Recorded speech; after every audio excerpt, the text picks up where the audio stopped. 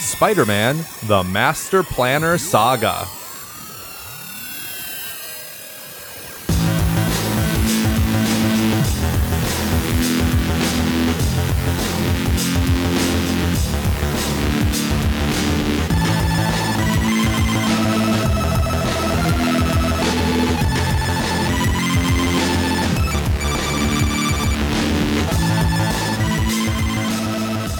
Welcome once again, time travelers. This is Matt Anderson here, and tonight I'm actually going to be joined by my friend Rick Lee James, and he actually had me on his show. He has a podcast called Voices in My Head, and just last night we recorded an episode together where we talked all about this Spider-Man story. It happened back in 1965 in the Amazing Spider-Man series. It was called The Master Planner Saga. It's sort of a mystery. Who is this Master Planner? We eventually find out, but I just checked. It looks like the Master Planner Saga was originally, let's see, let me take a look here. It was originally The Amazing Spider-Man issues number 30 through 33. And I'll be honest, I only read 31 through 33. Still got the full story.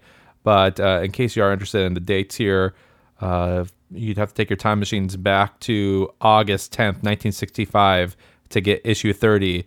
Then issue 31 was on September 9th, 1965. Issue 32, October 12th, 1965, and finally issue 33 was on sale on November 11th, 1965. This was a very fun story. You'll probably have seen some of the imagery from this story in the past, even if you haven't read it. This is my first time reading it, so me and Rick had a great conversation. Oh, I should say, if you want to go check out Rick's podcast or anything about him or what he does also for a living, he is a worship leader / songwriter. And I think he's going to be mad at me for not knowing this. I think he was a worship pastor either ways, Christian singer and songwriter, Rick Lee James, my friend, who you can find at rickleejames.com. Anyways, so we had the conversation last night. So I know there's one thing that I didn't mention that I had planned on mentioning. So I thought this is my big chance right now. I just went to rickleejames.com to go check it out. First, let me tell you about this. So, yeah, from rickleejames.com, you can get directed to information on his music or to the podcast episode index. And so that's where you'll find me. I don't know for sure what episode I'll be on because it hasn't come out yet, but I'm going to give you my best guess based on what's out there right now here in a second. So, back to what I was saying.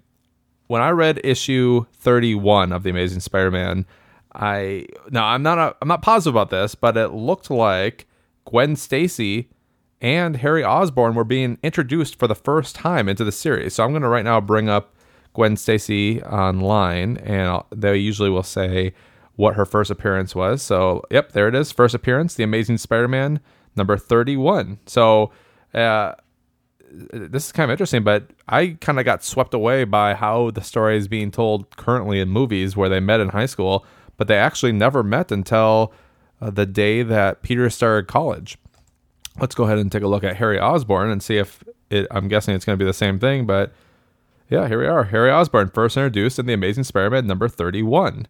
So, crazy. Both of these characters were introduced on Peter's first day of college, and it looked like actually Flash Thompson first was connected with Harry, and he was going to introduce Peter, but Peter was going through some things which we'll discuss in the episode. And Gwen Stacy is portrayed a little bit differently than I would have thought she would be portrayed. I'm guessing they probably change her character a little bit as time goes on and her and Peter fall in love. But yeah, interesting tidbit there that we didn't mention, the first appearances of those characters right there. So, all right, here we go. I've got the podcast index up here from that's Rick's website here. Sorry, as I scroll around, this is not good for podcasting. Looks like he recently released episode 143. So my best guess is that I'll be on episode 144 or 145. Don't know for sure, but either way, go check out rickleejames.com. Great guy. Like his podcast, like his music. So lots to like about Rick, and I appreciate him having me on his show. But I thought since we're having a nice comic conversation, I'll save this. I'm not sure when I'll actually release this episode. I'm recording this intro right now while everything is fresh in my head. but I'm guessing you'll be getting this a couple months after Rick's episode was actually out there. So I guess without further ado, here we are. Matt Anderson, Rick Lee James, talking all about The Amazing Spider-Man from 1965. Hello, Mr. Matt. Hello, Rick Lee James of the Voices in My Head podcast. Hello, Matt Anderson of the Sci-Fi Christian podcast. How are you doing? I'm well, man. Good to hear from you. You were on the dot, as far as time. That was perfect. I was hanging out with my fam a little bit and then said, time to go podcast. Rick needs me. I did for sure. So glad you could join me tonight. So you know what? We're gonna keep this part even of the show. So let me just do a quick introduction if you don't mind, and we'll get right into our conversation. Yeah, it sounds good. Okay, well, welcome back, and listeners, if you've been listening here for the last 46 seconds or so that we've been talking, this is a little bit different podcast. This is Voices in My Head. I am your host, Rick Lee James, and I have another podcast host with me who was just on the show not too long ago because we did a crossover podcast between the Voices in My Head podcast and the Sci-Fi Christian podcast. This is one of the co-hosts of the Sci-Fi Christian, Matt Anderson. His other co-host was with us a few weeks ago when we talked about the movie Dark City, Ben DeBono. But it's just Matt this week. And I asked Matt for a very intentional reason, actually. I have wanted to do this podcast for probably years, actually, because this is one of my favorite Spider-Man storylines, and we're going to be talking about The Amazing Spider-Man. And I know because I've been an avid listener to the Sci-Fi Christian podcast for quite some time, that Matt Anderson is also a Spider-Man fan. And I thought, hey, it'd be fun just to have kind of a fun conversation talking about Spider-Man, but also because Spider-Man has some really strong spiritual, religious applications, I think. I don't want to say it's like a religious character because Stan Lee himself is an atheist and has some pretty strong views about that. But anyway, so we're going to be talking about some things about Spider-Man, things about faith. And Matt, are you ready to do this? I'm ready.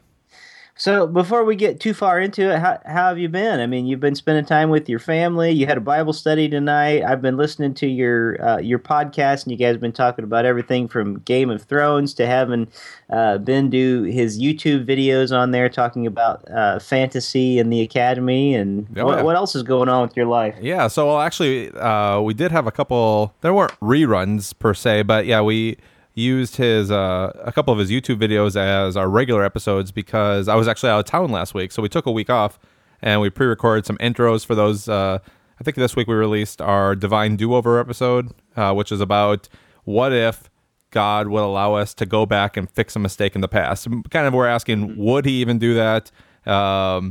What are the implications if he would? So that was we call it a time loop. It basically means a rerun. So we've been podcasting now. We're in our 5th year, and so some of our early episodes we've been replaying kind of condensed versions of them because we used to do our show a little different, where we had news at the front of the show and then main topic at the back. And now we started to actually have the news part taking up so much of the podcast that we split it up into 2 separate podcasts. And so what I've been doing is just getting the main topic from that first year of podcasting and making it its own episode so people could get to it easily without listening to like news from 2011. So yeah, so that was a kind of a fun episode. I hope people enjoyed hearing it. I'm guessing a lot of listeners are newer.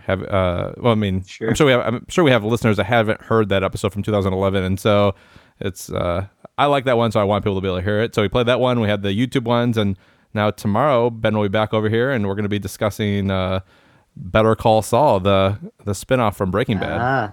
Awesome. That sounds great. Yeah. I've only been able to see the pilot episode of that because I don't have it is AMC that's AMC, on, Yeah. And I can say I've listened to all of your Sci-Fi Christian episodes, with the exception, I skipped over some of the Game of Thrones ones that you just did because I haven't finished reading the books yet. Good. And didn't want to be too spoiled on those things. But the part that I listened to, I really enjoyed. So I just encourage all listeners at the outset here, finish this podcast first, but then go and look up the Sci-Fi Christian podcast, because they have a ton of great episodes on there, and they're really fun to listen to. And if listeners are here, we're talking about Spider-Man, and they're actually really into comics. I have a comic podcast that I do with a couple other co-hosts, not Ben DeBono, but my friend Ben Avery and Daniel Butcher. And that's called Comic Book Time Machine, which you can find at comicbooktimemachine.com. And I talk about Spider-Man a lot there because he's kind of my main guy.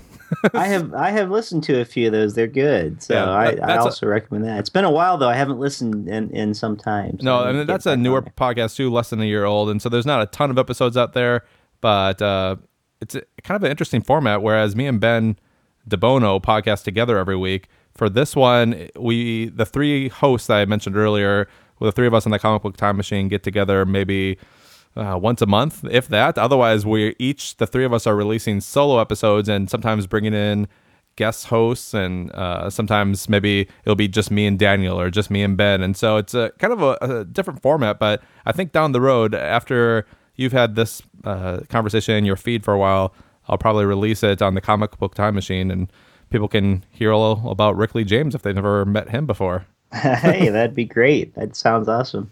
Hey, you know what? I forgot one thing I wanted to tell my listeners real fast, and then we'll get into our actual Spider-Man conversation. Just this week, listeners, if you have a Lifeway store near you, Lifeway Christian stores, I'm really excited to announce that they just put out a CD called Positively Hope. And there's 10 songs on the CD, and 2 of the songs on there are songs that I have written. And you can buy it pretty cheaply right now, I think, actually, at Lifeway stores. I know they have those all over the country. So if you have any Lifeway stores, help me out. Go and purchase one of those CDs, because my songs are on it. And the more that we sell, the more I get to do stuff like this. That's my very first national distribution, wow, and it's not me singing. It's actually, I think this is cool as a songwriter. This is the first time I've had other people record my music. So, congratulations!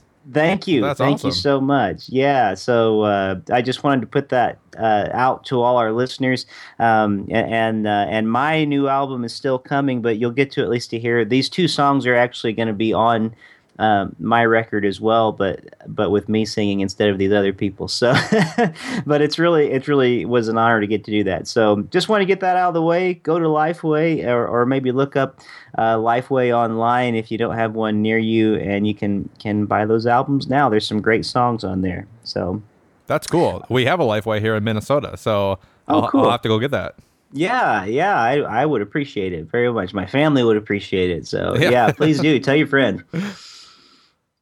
All right, well, let's get into this. I want to start off right on the outset saying that there's one thing that drives me absolutely bonkers about Spider-Man.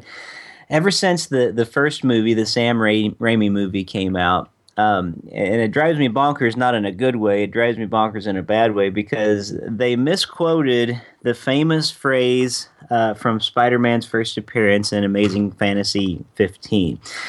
You know the line, Matt, with great power comes great responsibility. Of course.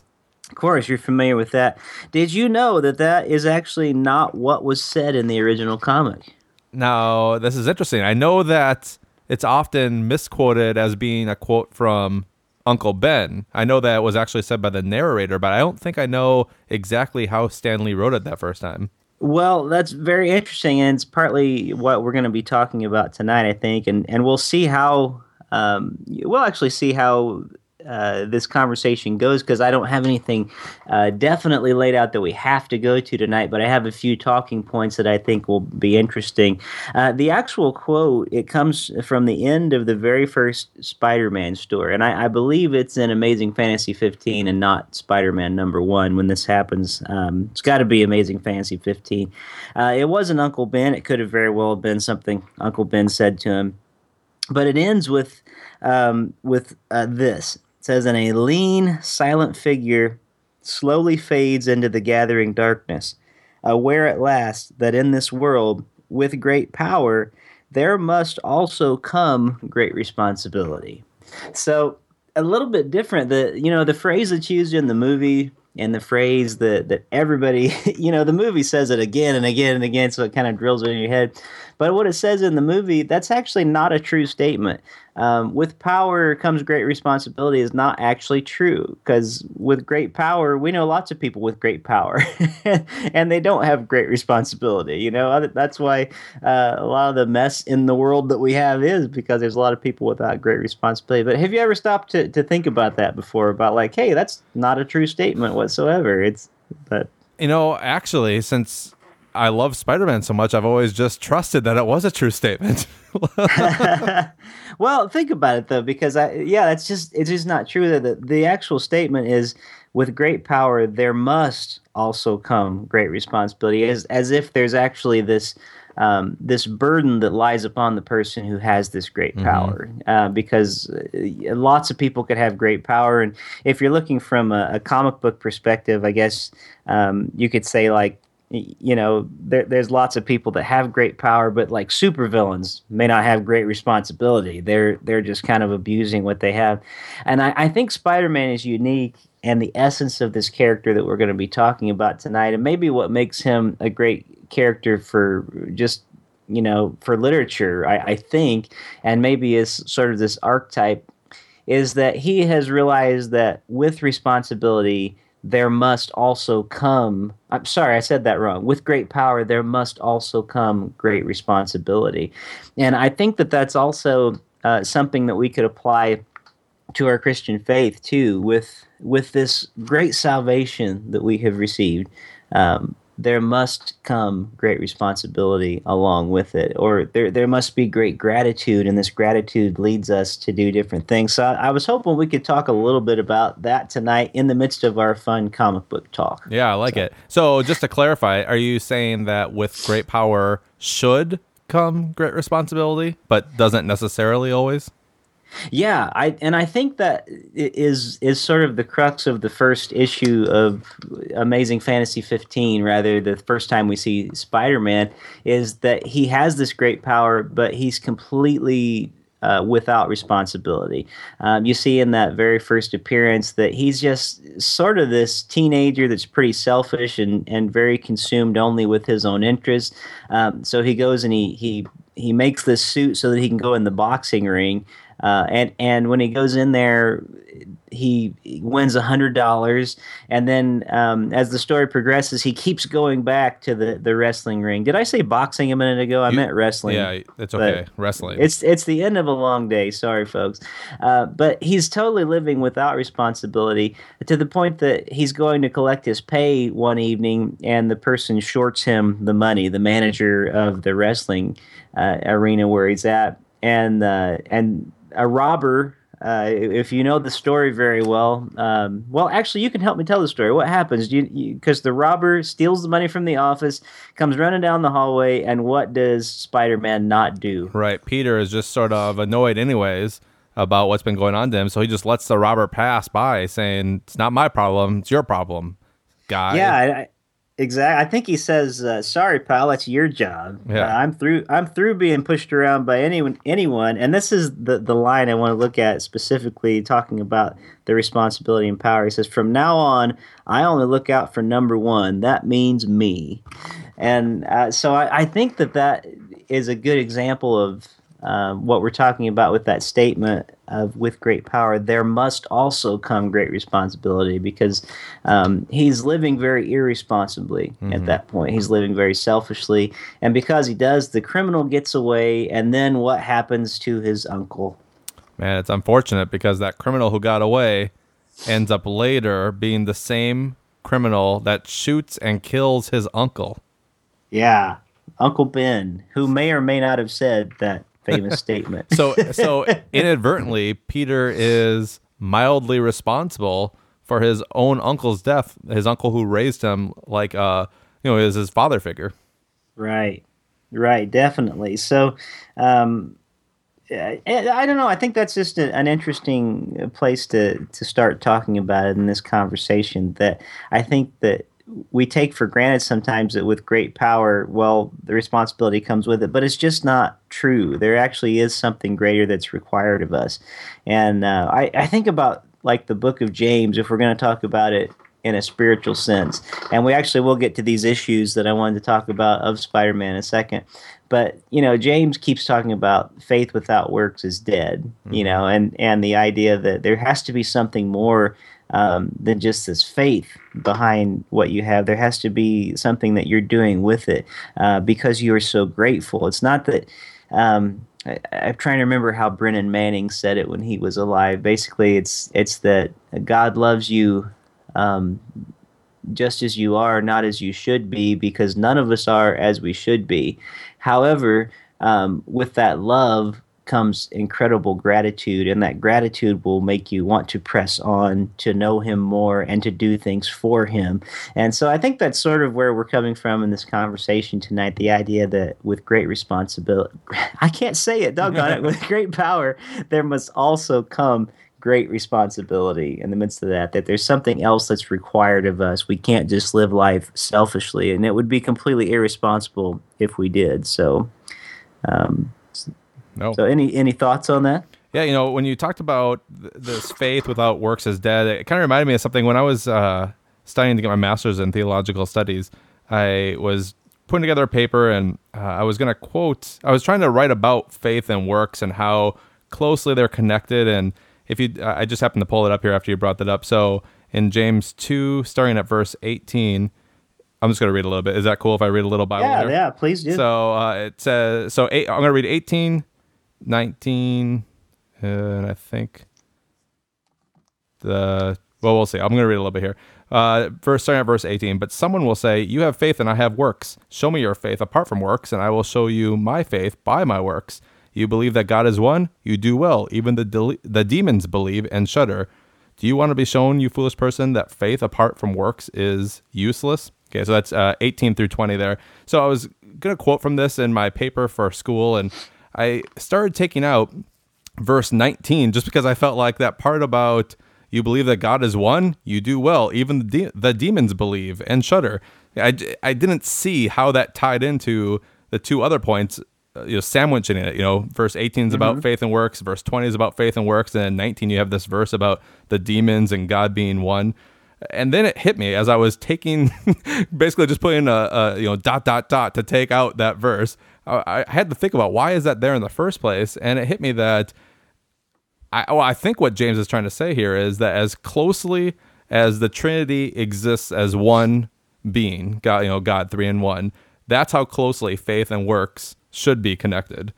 And wow, yeah, and so it ended up being something that was pivotal to my paper then when I started writing about that. But I love that. I love that whole passage right there. That's fantastic. Actually, yeah, thinking about that in terms of as close as the Trinity is. Wow, that's good stuff, Matt. Yeah. Thanks for sharing that. Well, let me ask you, because I asked Facebook people tonight just before we started, what is your earliest exposure or your earliest memory, I guess, of being exposed to Spider-Man? If you can remember that far back. I was trying to think through myself, and I think for me, and I can't say for certain, but I think for me was when I was a kid and there was a cartoon called Spider-Man and His Amazing Friends. And it had Iceman and Firestar, and they had this dog. I think the dog was called Miss Lion or something like that. Yeah. And I would watch it every Saturday morning, and it had eventually they aired it back to back with the Incredible Hulk cartoon.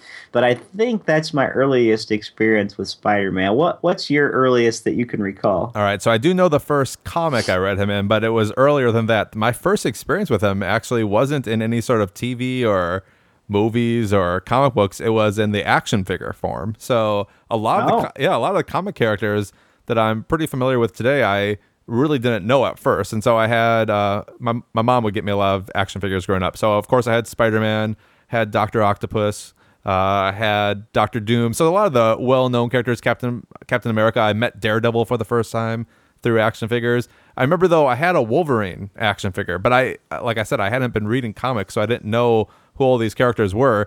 For somebody like Daredevil, who I was unfamiliar with, the packaging told me his name, so I was okay. But I got Wolverine at a garage sale, so I had no idea what his real name was. And because he has sort of, if you can picture his mask, it sort of looks like he has horns a little bit. I would just call this hero Horns, which obviously is not a great superhero name. But yeah, my first experience with Spider-Man was definitely in the action figure form. But then my first comic that I read him in wasn't his own comic. It was actually a What If comic. And for people that aren't familiar with What If, it's sort of a parallel universe. It's Marvel's way of being able to write one issue story that doesn't have to exist in their regular universe. Have you read What Ifs, Rick? Yes, I have read several of those. So What If Volume 2, issue number 26, is called What If Punisher Had Killed Daredevil. So on the cover, you've got Punisher holding a smoking gun, Daredevil's down on the ground, and in the background, you've got Spider-Man kind of coming down from the tower or the buildings above and checking out the scene. And so he played a part in that story. He wasn't the main character necessarily, but that was the first comic I ever read Spider-Man in. Nice. And then eventually in the 90s, I got really into him, and I followed very closely throughout the 90s, and I stopped reading comics until actually just the last 5 years I kind of started getting back into them. I feel like the whole Marvel universe right now in comic form is just a big what if. Oh yeah, because they just keep changing everything, constantly. Yep. So what if it was this? So yeah, totally. As we're talking about that, I wonder if possibly my first exposure, I was going to say it was the cartoon, but it may have been the Electric Company. Oh yeah, and I don't know if you remember that show or not, but it seems like it was on like back to back with Sesame Street when I was a real little guy. And Morgan Freeman was a character on the Electric Company, believe it or not, and he was in those Spider-Man episodes. Yeah, it's crazy. I'm definitely familiar with it, and I knew that Spider-Man appeared, but I've never seen one episode of this. Well, it's probably it probably would have meant a lot more to you as a young tyke than it does now. I'm pretty sure. So I think I remember when Spider-Man appeared. Didn't he never spoke though? Is that correct? Or did he speak? I think it was always word balloons. Okay, I think they would put those up and they would make little sound effect noises and things. But just very interesting that we have that connection with Morgan Freeman all the way back then in Spider-Man movies. So I think they ought to give Morgan Freeman at least a cameo in the Spider-Man films now, since he was with him way back then on PBS. Oh man, that would be awesome. I mean, he's in the Batman film, so why not put him in there? But those would be those are my two favorites now. So if Marvel, Spider-Man's my number one hero, and DC, Batman. How about you? They're very close to being my favorites, both of them. I do love Batman and Spider-Man both. I've always had an affection for Superman, and I understand why people don't like Superman. I mean, I completely get it.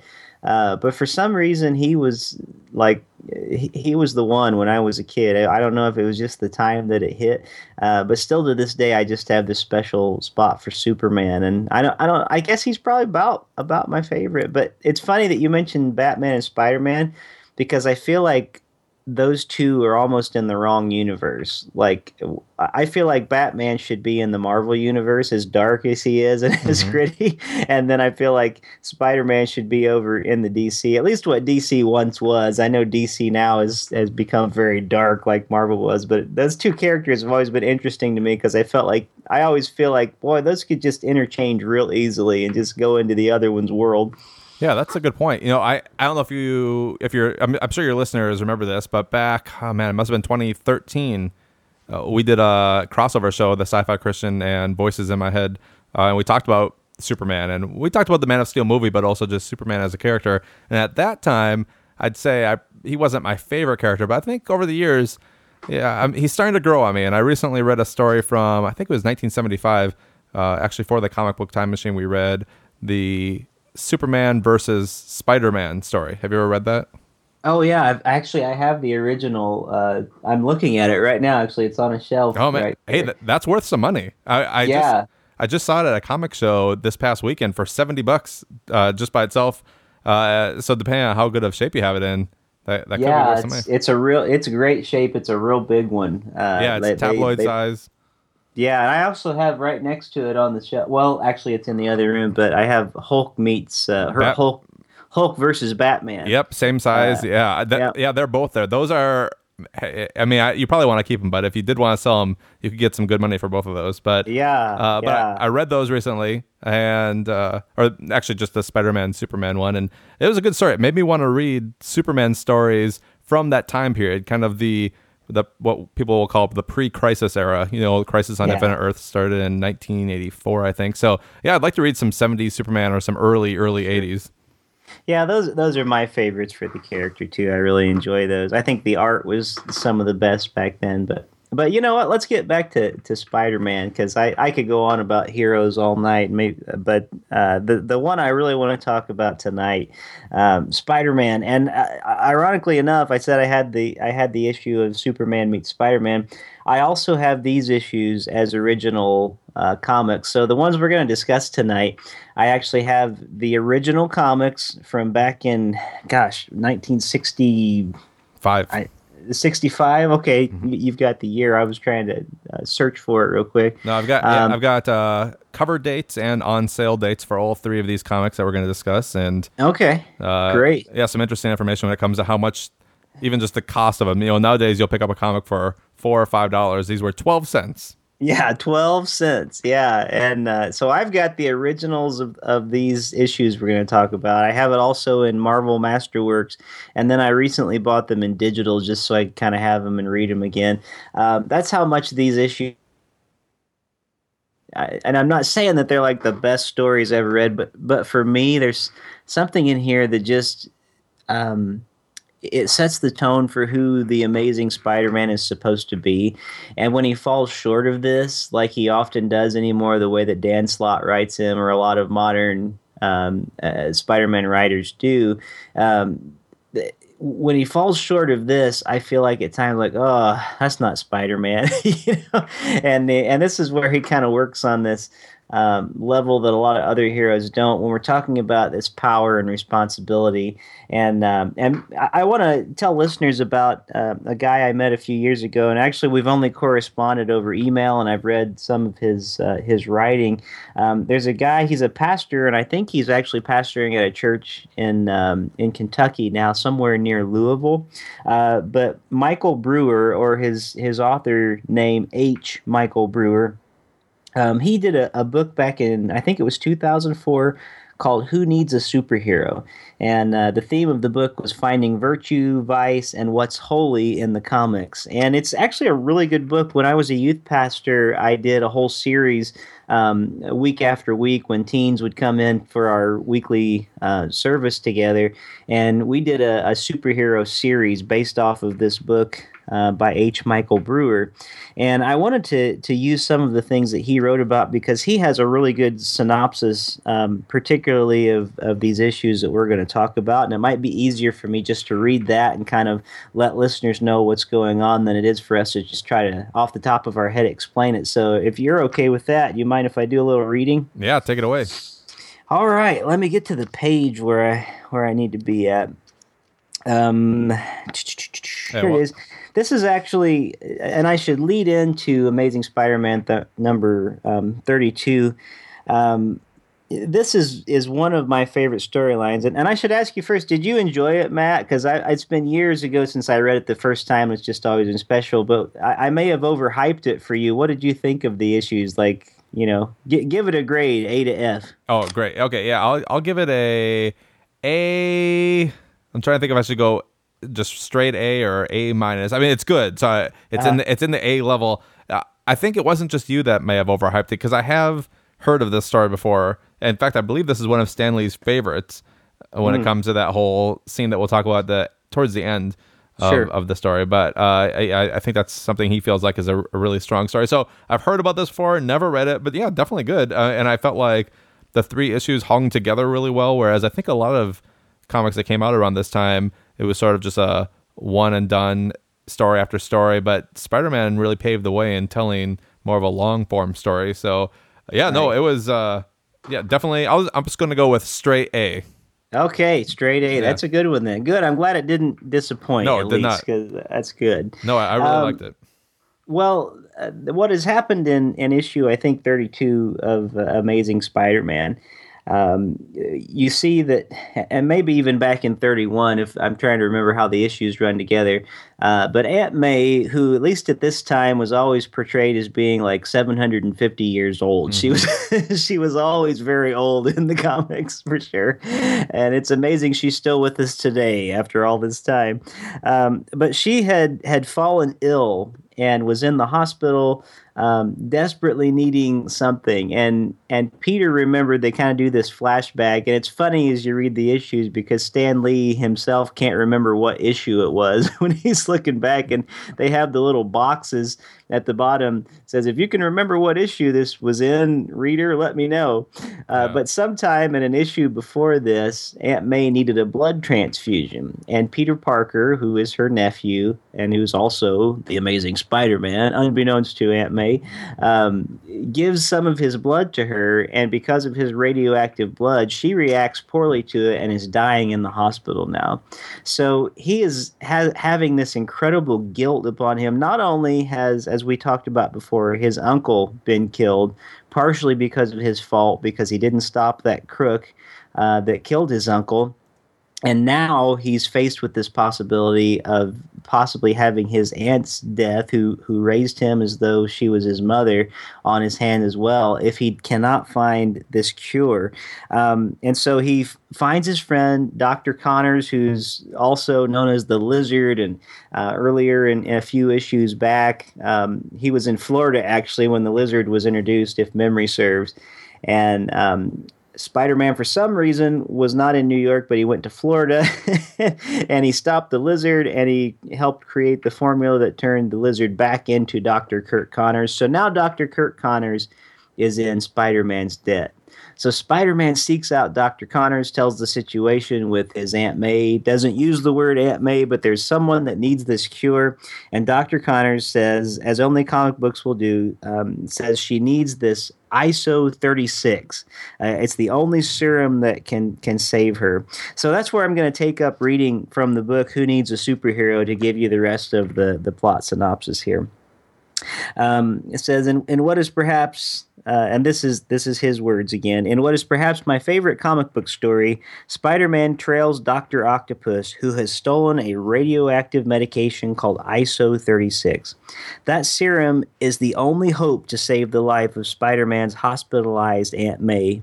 Spider-Man tracks Dr. Octopus to his lair on the floor of the sea.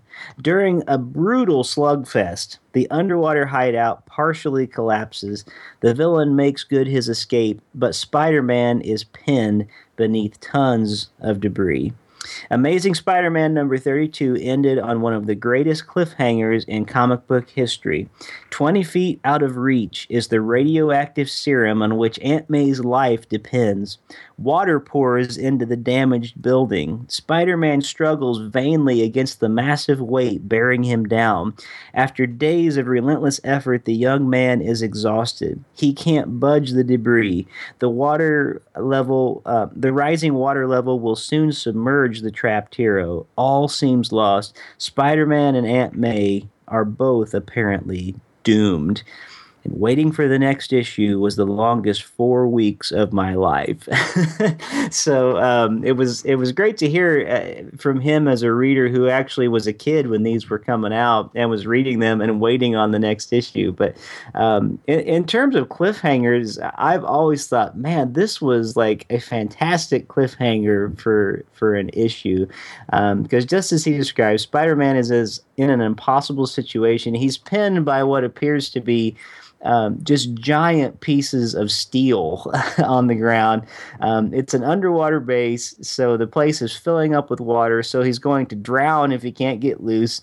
The ISO 36 is within reach, but he can't reach it. Aunt May is dying in the hospital, and then the comic is basically like, well, they're dead. You know? So what did you think of the cliffhanger? Oh, yeah, definitely agree. I mean, one thing I don't want to rush past is what you had mentioned earlier. We already know that he was partially responsible for his Uncle Ben's death, and now he has hanging over him his only parental figure left. This woman he loves, his Aunt May, is dying because of a blood transfusion. And he, as a scientist, he probably should have thought through if giving her a blood transfusion was a good decision in the first place. And so, once again, she's dying because of that. And so it's more than just trying to save her. He's, in a sense, also trying to save himself from even more guilt for what he's done to his family, essentially. And so there's a lot of emotional tension hanging in this scene where, like you said, you can see the cure, or the thing that could help lead to the cure, right in front of him, but he's trapped. And the way Steve Ditko does the artwork in this, where, I mean, it does look, superheroes are typically strong and can get out of hard situations, but for whatever reason, the way this is drawn, it looks like he is completely trapped under this collapsed metal. So, I mean, well, in fact, if as I was reading it, I was reminded, like, he has to kind of maneuver himself and turn just so, because there's more metal crashing on top of him, and he's already pinned. So he's so tightly pinned in, he has to, like, move his body, like the half of it is not pinned, so that the rest of it comes down and then pins him even more. And I love how we had mentioned he's underwater, and you start to see the drops coming down, and then the artwork shows the drops getting bigger, and then, I mean, it's everything. Nothing is going right here with the water pouring in, and he's trapped. I mean, it's really good. Another thing we didn't really mention, it was a mystery in these 3 issues. When you're reading, so we're talking about here number 31, 32, and 33 of Amazing Spider-Man. In issue 31, we don't know who the big villain is. They're just calling him the Master Planner. And you had already mentioned that it ends up being Dr. Octopus, but as a first-time reader, I didn't actually know which of his villains it was going to end up being. I mean, we get hints at somebody he's met before, but I didn't know who it was going to be. So, and another fun thing, I won't go too far into this, but there was a line, I have it right over here, where Dr. Octopus says, "So, Spider-Man, we meet again, but this time, alas, it shall be our final encounter. Never again will you interfere with the plans of those who are your superior." And I won't go too far into that, but if you know of the Superior Spider-Man storyline, right, that has some weight to it when he says that. And I do kind of wonder, there's a few nods to these issues in that Superior Spider-Man run that Dan Slott had. So I wonder if this was part of the influence that led to maybe not just the title, but just kind of the tone of those books. Yeah, well, I'm certain it was, because even when Peter Parker comes back in those Superior Spider-Man issues, there's sort of this metaphorical image of him lifting things off to get back up, it's definitely reminiscent. It's supposed to look like this issue. So, and Dan Slott says that he is the biggest Spider-Man fan in the world. I don't know if that's true, but he definitely knows the history of things. So there's a lot of history to this book for sure. Yeah. So all that to say, I totally agree. Awesome cliffhanger. And he's laying there, and he's saying, and I have the issue in front of me, so he's saying, I can't just stay here and wait for the end. I've got to try to get free. And he's pinned down by these huge metal. It's hard to even say what it is. It looks like metal machinery or something. It's almost like the whole building is collapsed on him or something. All the beams that support the room, I guess. And he says, if I can only lift this weight off me, but I just can't budge it, not an inch. It's no use. I'm too exhausted. I've been on the go for days. Perhaps if I rest a while. And that's another key thing about the issue is, in spite of this one fight, he is just absolutely exhausted. And unlike some other heroes, you really see the human side of this character coming through right here. Right. Because his aunt is sick, so he's been in the hospital. Plus, he started college during the week of this. And so he hasn't been sleeping. He's been trying to study and take care of his aunt. Plus, he's been chasing down these bad guys while also looking for this potential cure. He hasn't been sleeping. But yeah, and the way the machinery is on top of him, it's basically just his shoulders, from the shoulders up. So his arms and his head are sticking out, but you can see how there's not a lot of way to leverage yourself out of this. Yeah. And the way that Ditko drew it too, there's even like this like round piece in front of him, like even if he could just like slip his body out, he can't move because the piece in front of him has him blocked in too. So it's like all sides he's pinned down. Yeah, I love the cover for 33, where this is, after you had the cliffhanger, then you get the next issue, which was Amazing Spider-Man 33, and yeah, the cover displays perfectly what's happening here. Oh, we didn't mention that. We did mention 65, but these came out in September, then October, and November consecutively. Okay. So right in a row in those 3 months. Well, let me take up reading a little bit more with the synopsis that Brewer has in his book here. I think he describes it better than I can. He says, waiting for the next issue was the longest 4 weeks of my life. When Amazing Spider-Man number 33 finally arrived, I couldn't wait to get it home. Instead, I sat down on the sidewalk in front of the drugstore and I read it on the spot. As the story opens, Spider-Man strives again and again against the weight of the wreckage, but to no avail. He drifts in and out of consciousness, seeing visions of Aunt May in her hospital bed. And what Brewer doesn't mention is he actually sees visions of Uncle Ben too. It's almost like they look like Jedis at the end of the Return of the Jedi, where there's like it's like Ghost Aunt May and Ghost Uncle Ben are like in his brain. He's having these visions there, and so he has this vision. And he's seeing Aunt May in her hospital bed. He's seeing Uncle Ben. So again, I think we're supposed to get the idea. I feel like it's brilliant on the part of Ditko that he thought like to draw these in this way. That the weight of Peter Parker's guilt is upon him once again in the form of his aunt and uncle, who it seems to him he's going to be responsible for both of their deaths, even as he's dying. Which I find that very interesting and very heroic on some level too, Matt, because here's a hero that's about to die, and yet what he's thinking about, what he's most concerned about, is the one he loves, his aunt, and so the idea that even to the end he's doing his best to put someone else before him, because he's not panicking in this issue about, oh no, I'm going to die. He's panicking about, oh no, Aunt May needs my help. So just a little side thought there. Mm-hmm. Do you have the page there in front of you? Do you have the comic open? Oh yeah, I do. Okay, so and here's another cool thing I just noticed. So on page 2, you've got him talking, and he's seeing these visions, and the water is dripping onto his shoulder and splashing off. But then, if you move over to page 3, as he's trying harder and harder, you start to see there's now water dripping on his head, and so you can't really display Spider-Man with a full mask on, sweating and working profusely hard. Yeah, right. But with this water, Steve Ditko is, the artist here, he's able to, in a sense, portray how hard Spider-Man's working. Whereas the leaking water splashing his head almost looks like sweat coming off in some ways. That's true. Yeah, I hadn't thought of that, but you're right. It's very descriptive artistry. Very much so. Well, and anyway, as the story opens, Spider-Man strives again and again, as we had said. He sees visions of his Aunt May and his Uncle Ben. The water rises, and Spider-Man gathers his strength for one final effort. And the debris shifts infinitesimally, which, very small. I'm not even sure if I said that word correctly, but just a very small amount. Then the hero heaves again, and the weight moves another fraction of an inch. And he has this line, when he's talking. Actually, maybe I should just, or if you have it in front of you, do you want to play this part of Spider-Man and read that stuff on page 3 that he's talking about the agony he's going through as he's trying to get up? Yes. So which panel do you want me to start on? Oh, let's start with just start from the first one, because he's talking about within my. Yeah, I got it here. Actually, start maybe the last panel just before that when he says "no matter the odds" on page 2.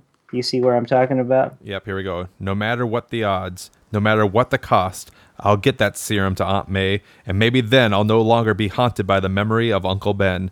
Within my body is the strength of many men, and now I've got to call on all that strength, all the power that I possess. I must prove equal to the task. I must be worthy of that strength, or else I don't deserve it. The weight is unbearable. Every muscle aches. My head, it's spinning. Everything's beginning to whirl around. The strain, it's unbearable. And then he's talking about the crack in the ceiling. It's growing wider, getting bigger every second. I'll never make it. You can keep reading if you want. Yeah. The crack in the ceiling. It's growing wider, getting bigger every second. I'll never make it. I can't. No, I dare not give up now. If I close my eyes, I'll go under. Must stay awake. Must clear my head. Keep trying. I'll do it, Aunt May. I won't fail you. No matter what, I won't fail. Anyone can win a fight when the odds are easy. It's when the going's tough. When there seems to be no chance, that's when it counts. Everything going black. My head aching. Hold on. I must. Hold on. It's moving. Can't stop now. Do you want me to keep going? Oh, sure. Yeah, go ahead. Just finish it out there till last chance. Must keep the momentum. More. Just a little more. I did it. I'm free.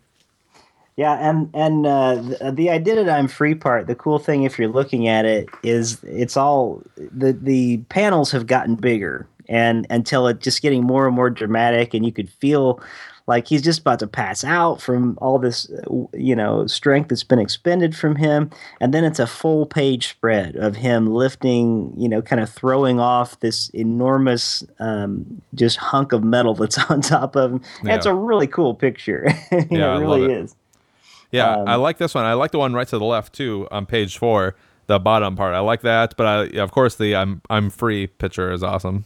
Yeah, I mean it's so descriptive. The art's good. I think the storytelling is good, and it's all really he's kind of limping along after that, and then throughout the rest of the story as he's trying to escape because. The story's not done. Now he's free, but he's still in this base that's being submerged in water, and he's too weak to even walk. And so as the waves start crashing into this place, he talks about, I'll just hold my breath and just let the waves carry me along because I don't have any strength left, Mm-hmm. And that's the thing. He keeps having to wait to get strength back because he's so tired. I can only liken it to, and I know you're a runner too, but I've really gotten into running more lately since I've lost a bunch of weight and stuff. And there are times where, if I really, and I don't know if anybody can relate to this if they haven't done this, but like when I've run really hard and I've just given it everything I've got, it's almost like at some point, like there's just literally you just can't take another step. Like you've just spent everything you have, and that's what we're seeing here in this panel is just like he spent every bit of energy that he had, and yet he's still got to go on because he's still got somebody to save, and it's not just himself. He has to get out of this situation for the good of others, for the sake of others. Yeah, everything about it was awesome storytelling with the artwork, the little details. This is definitely, man, maybe A was too low of a grade. So anyway, to not be too spoilery, but it's been decades at this point. So if you haven't read it, you can go reread it. But he does get out of the situation, and the story he does end up saving the day because he is Spider-Man, and that's what he does. But it's not an easy struggle. He's not the character like Superman that just has all the power in the world at his disposal and he can use it whenever. Spider-Man is, this may be a terrible analogy, but at least in this story, when we're talking about not to put too fine of a point on it, but like if we're going to talk about Christ figures in different stories, being that Christ was, as we believe in Christian theology, fully God, fully man, we have to think about some of those things through, like, what does it mean to be fully man at the same time being fully God? Or if we're looking at this case, he's a superhero, but at the same time, he's still a man, mm-hmm. And he's got both sides of it, and he literally has to spend everything he has, and at some point, even the superpowers aren't doing much for you because, I mean, here he is, he's about to pass out, and then there's almost this look to the comic pages, and I don't know if you were thinking that this time or not, but we often will see Jesus portrayed as like trying to stand up again. If you see the visions of him on the Passion and going to the cross, you'll see artist renderings throughout history where Jesus has stumbled and he's trying to stand back up and he's bearing the weight of the cross, and he has to have others come to help him. But did you get any sort of a feel at all? Not that I thought this was going to make you actually think of Jesus, but it seemed like as I'm looking at him struggle to get back up, I wondered this time through, like, wow, in the way that he's having to like push, especially on page 3, and trying to get back up, and the way that these beams are on his shoulders, it almost looks like some of those depictions of Christ trying to get back up with the cross on his back. Did you have any of those thoughts, or was that just me? It's funny that you bring it up. I didn't get that the first time I read it, but as we were flipping through the pages here and you're describing it, I can totally see what you're saying. And as I was flipping more through the pages, and now this might be going way too far, so don't hold me to this. But if you get to the towards the end of the book, page 17, Peter, now not as Spider-Man, but as himself, Peter Parker, has some bandages on his face, and it's, at one point I thought maybe it was just like kind of an X bandage, but if you look a little closer, it does look kind of like a cross on his face. I'm not saying, now again, I know that that's maybe pushing it, but it could just be a slight nod to that, what they were trying to depict. But you had said, Sure. do you know the faith history of Stan Lee or Steve Ditko? Well, Steve Ditko did the artwork, so do you know what he... Yeah, I know. Ditko seems to be one of these guys that keeps himself so private. I know next to nothing about him other than he's sort of a recluse curmudgeon that won't, talk about Spider-Man at all to anybody, and doesn't want to talk about his time doing that. So I wish we knew more about that. I have read some of Stan Lee's autobiography, and I was kind of disappointed because not only does he say he's an atheist in that book, but he basically just comes out and says, you're an absolute fool if you think there's a God. There's no way there could be. If you can't prove it by science, it's unprovable.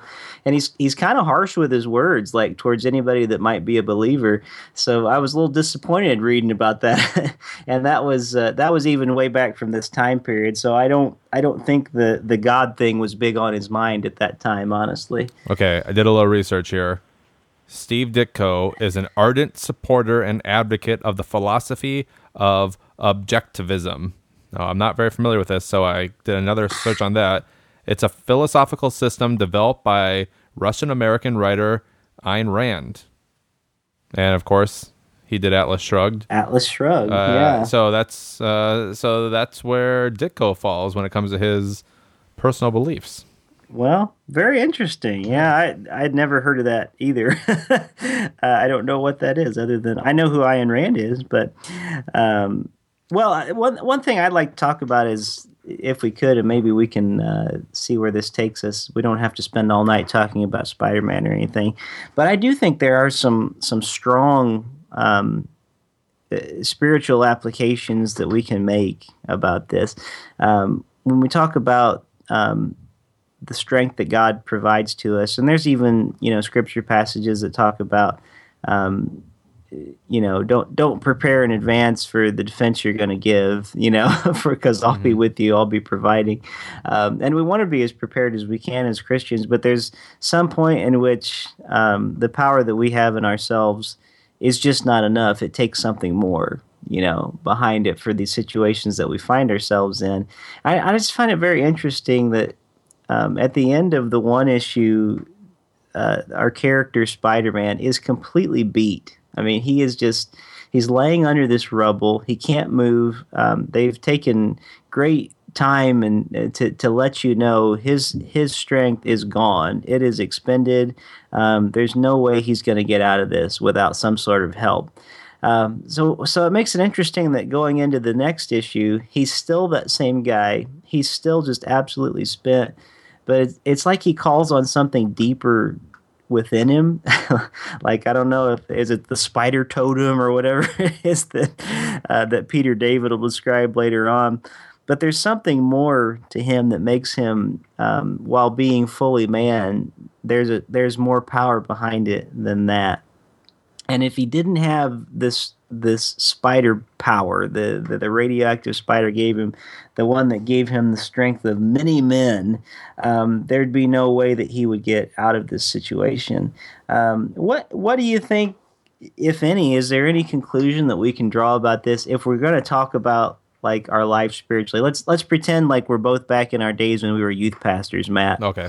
And you're going to have to talk to teens, and you're trying to think of a good object lesson for, I don't know, maybe the Holy Spirit. in our lives, or what God can do empowering us or Him. I think of like scripture passages like that remind us in our weakness, His strength is made perfect. If you're familiar with that passage, I'm sure you are.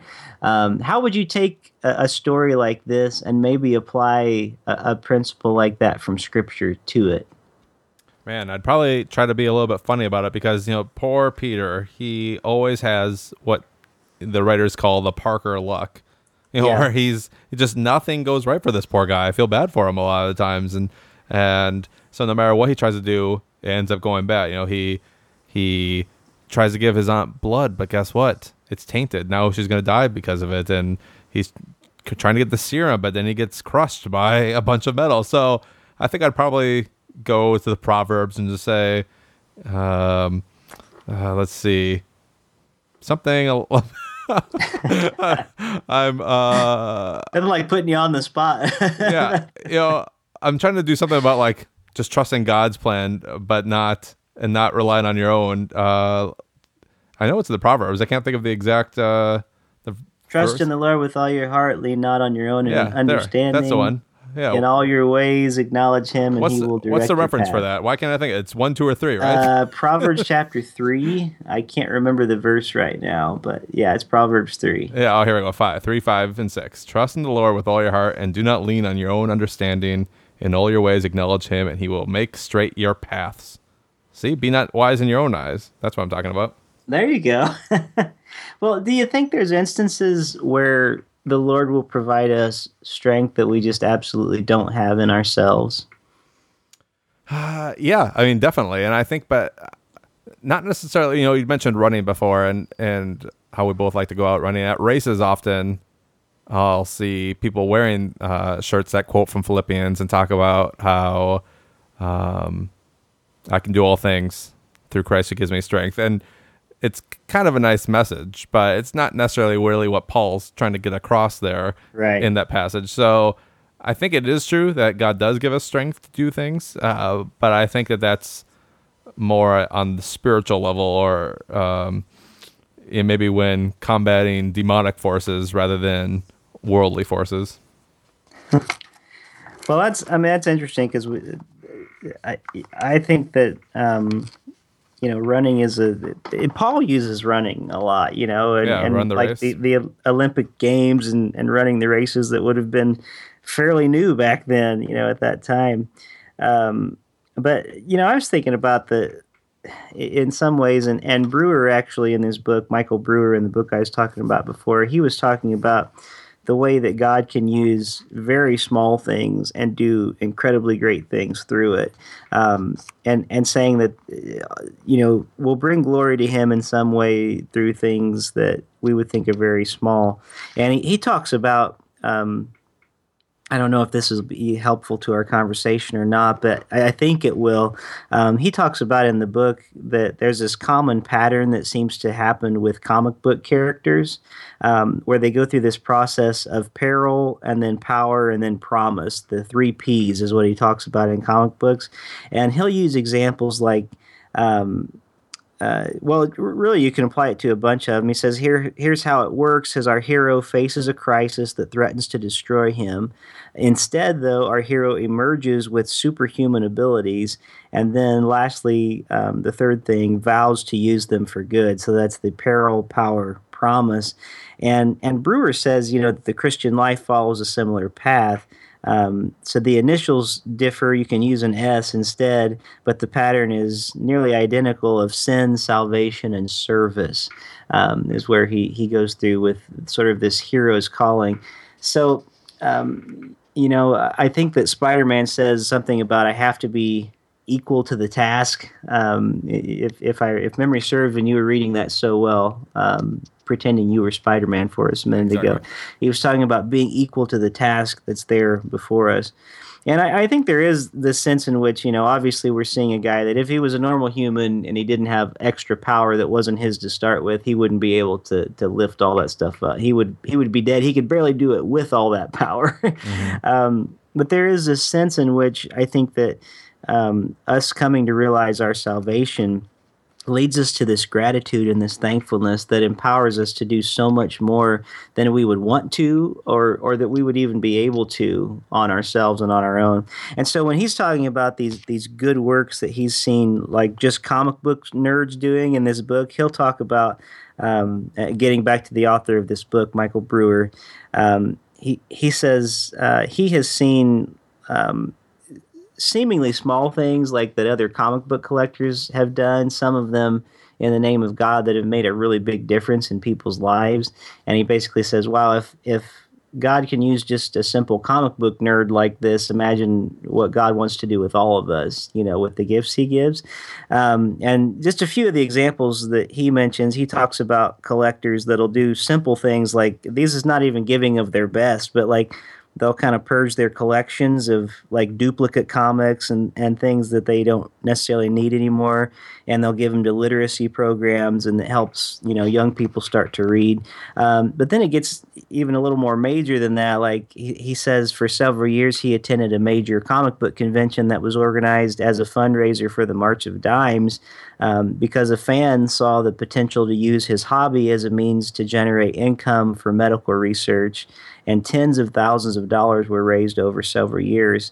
So he's talking about things like that, like think about the things that God could use if you would just give yourself to Him, because who would have thought that, like, starting with a person who just enjoyed comic books suddenly now has this vision to do something greater, to bless other people and to help lots of people in huge ways. And I don't know. I just think it's interesting when we're talking about like this character of Spider-Man and what it means to have a strength that's beyond ourselves. There are so many times that God will do things through people, or sometimes in spite of people, where a need will be provided or something amazing is done that we would just think like, wow, how did that person bring that about or accomplish this? So. Yeah, it's kind of where my thoughts are going, I guess, as we're talking about this whole idea that that our being saved from sin, it leads to salvation, and that salvation leads to service, which is sort of like that peril, power, promise thing that heroes go through in comic books. Yeah, I like that. I like the peril. Say it again, peril. Peril, power, promise. Power, they're first in peril, they receive power, and then there's a promise that they're going to use that power for good. Yeah, that's good. And so then and actually he quotes like a Fantastic Four. I think it's Ben Grimm that says it at one point. The quote is, "You don't have to make a speech, big shot. We understand. We've got to use that power to help mankind." So the whole idea that they have been saved to serve, which I think is the Salvation Army's slogan, if I'm not mistaken. But I just find it to be good stuff. I think it'd be very rich. And then he gives one other example, and maybe we can start wrapping up our time with this a little bit tonight. But I don't know if you remember back in 2003, Matt, there was a Super Bowl commercial that was a spoof on Castaway. It was pretty funny. And have you seen the movie Castaway with Tom Hanks? Yeah, and I kind of remember this commercial. I don't remember what it was for, though. Well, he describes, I had forgotten about it until I was rereading it in the book, but it's a pretty funny commercial because at the end of Castaway, the Tom Hanks movie, he's a FedEx employee. Right. And the end of the movie is him like delivering this package he was on the island with that he didn't open. And he kept it with him. And when he finally gets back to the mainland, he personally goes and delivers it to where it needs to go. And so the commercial for FedEx is sort of a play off of that. And he says in the book, as he's describing it, he says, "Do you remember the FedEx commercial spoofing the popular movie Castaway that aired during the 2003 Super Bowl? A delivery man knocks on the door of a suburban house. When the woman answers, the man proudly hands over the package. He tells the woman he's been stranded on a deserted island for years. Through many hardships and privations, he held on to this package, planning for the day he could deliver it in person. The woman accepts the package with thanks, but before the door closes, the former castaway asks the woman, 'What's in the package?' The woman assures him it's nothing particularly important, just a few odds and ends, a satellite phone, a global positioning device, a compass, a water purifier, and some seeds. and uh, and he says at the end of that, he says, when we Christians don't exercise our gifts, we're just like the castaway who refuses to unwrap what God has placed within reach. We hobble through life, struggle with circumstances, and cripple ourselves because we don't take hold of the gifts God intends for us. When we neglect our gifts, we reject the very resources an all-wise God has provided for abundant living. Overlooking our gifts impoverishes us and makes life harder than it needs to be. Maybe we could come right back to what we talked about in the beginning. With great power must also come great responsibility. It's not just that it automatically comes, but with great power there must also come that responsibility to use the gifts that we have been given. I like it, Rick. That was awesome. We brought it all around. It's a good message. I mean, especially, you think we're just here talking about Spider-Man, but there's some good stuff in here if you look a little deeper. Well, it's true, and I like anything else, I don't think these things were actually within the text or that they were even intended. But I think as Christians, we do have this paradigm that we're looking at the world through, and sometimes we just can't help but see Christ, in these examples. And I just strongly encourage listeners, if you even have a little bit of interest in Spider-Man or comic books, look up these issues. I think it starts actually with number 30 of The Amazing Spider-Man. Go to your local library like Matt did. I think you got your book from your public library, didn't you? I did. Something so like when we had talked, I know you'd said that it kind of starts in 30, where Aunt May starts to get sick, and that I was in Marvel Masterworks Volume 3, but I actually only read for this talk 31, 32, and 33, which is the Master Planner, I don't know if you'd say saga, but that 3-part storyline. And those are the first 3 issues in Marvel Masterworks Volume 4 for Spider-Man. So, you have to get The Amazing Spider-Man, Marvel Masterworks Volume 4. Yeah.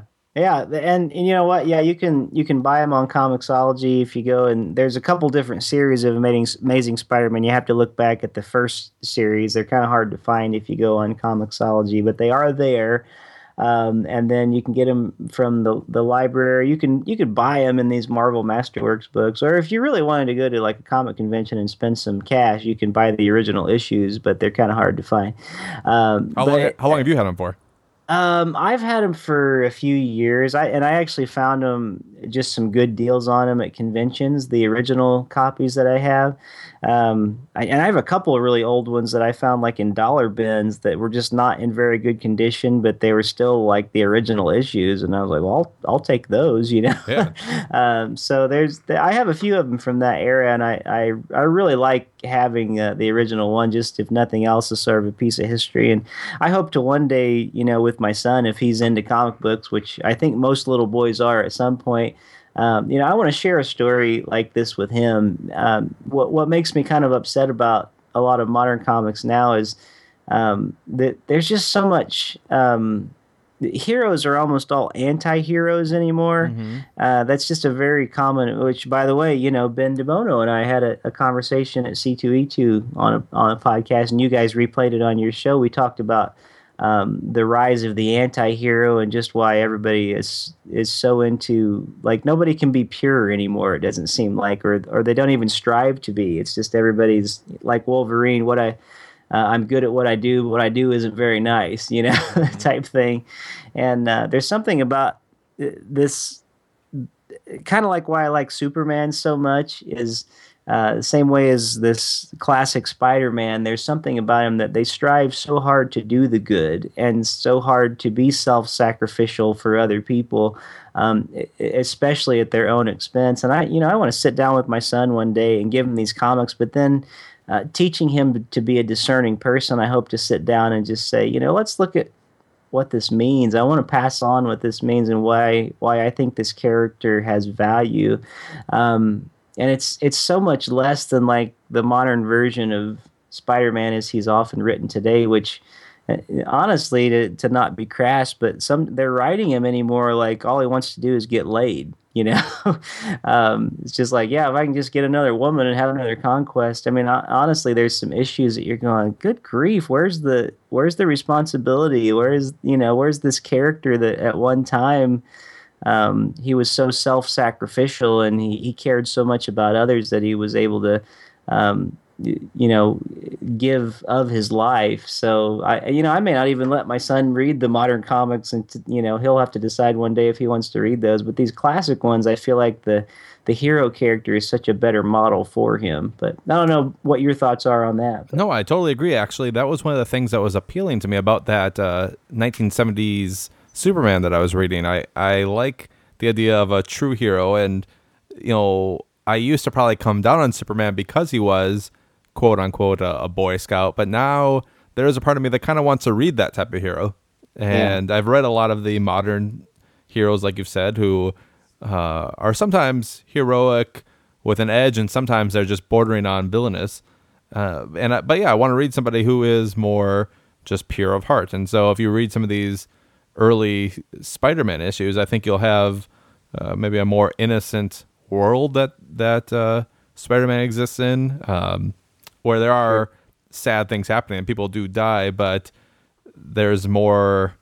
I feel like the consequences are felt more, where you don't just pass over a death like often happens nowadays, but it will maybe hang with the characters for a long period of time, and then the readers go along with it. And yeah, I think you're right. It'll be a good thing for you to be able to teach your son, and maybe someday I can teach my kids the same thing.